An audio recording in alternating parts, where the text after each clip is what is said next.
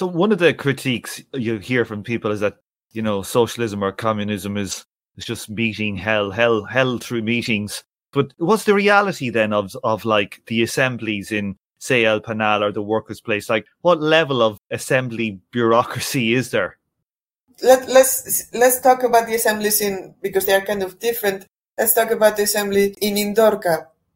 I've been to 2 assemblies. They hold an assembly once a month, so it's not like all the time, just one half-day assembly every month where everybody participates, from the person who's in the machinery, from the people who are the security, from the people to everybody participates in these assemblies. And basically, in the case of Indorca, right now, there's about 45 workers. It's not a massive plant. It's for about 45, 50 workers. And they all sit around the big table, and one of the people presents on a whiteboard. They write all the income and all the everything that has come in and everything that has come out. Totally 100% open accounting.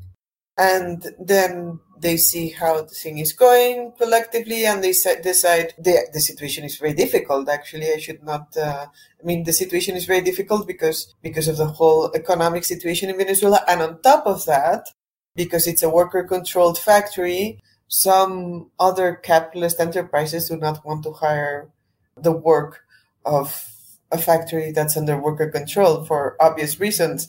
So this factory doesn't have it easy. These workers don't have it easy. But in the assemblies, they decide basically everything, like what's their income going to be every month. Their income varies month to month depending on what work comes into the factory. There's been some months that actually workers made no money, unfortunately, at the worst of the crisis. And there's months when they make more money. And they decided collectively, well, we do need to fix this machinery or the bus or the gasoline. We need to put more money for the gasoline because the gasoline is very scarce. So they have to buy it on the black market, and it's sold into the blockade. So there's all these decisions, these small decisions that have to be taken. Of course, also large decisions, like while all the workers make the same, according to the law, there has to be a committee of 3 people. That's kind of like thought as a traditional capitalist enterprise direction. 3 people who are the signatures. There's the president, the vice president, and the secretary, which is a kind of like normal conformation of capitalist enterprises. So they have to vote who those people, kind of like formally representing them in legal terms, will be. So those decisions are also taken collectively in the assemblies.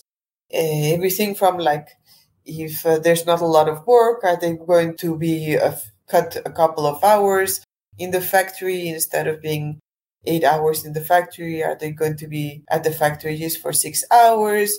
What do they do? How do they rotate on the work? Because there's also rotational responsibilities, etc., etc. All that is decided in the assembly.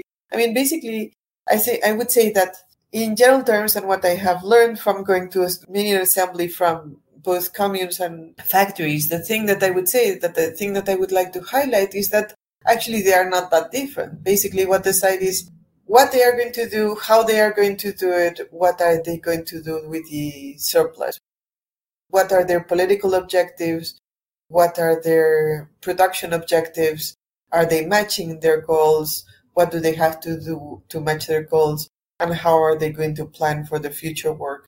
And I could say that that's a synthesis of what an assembly is, both in a commune and in a worker-run factory now, and a factory without bosses.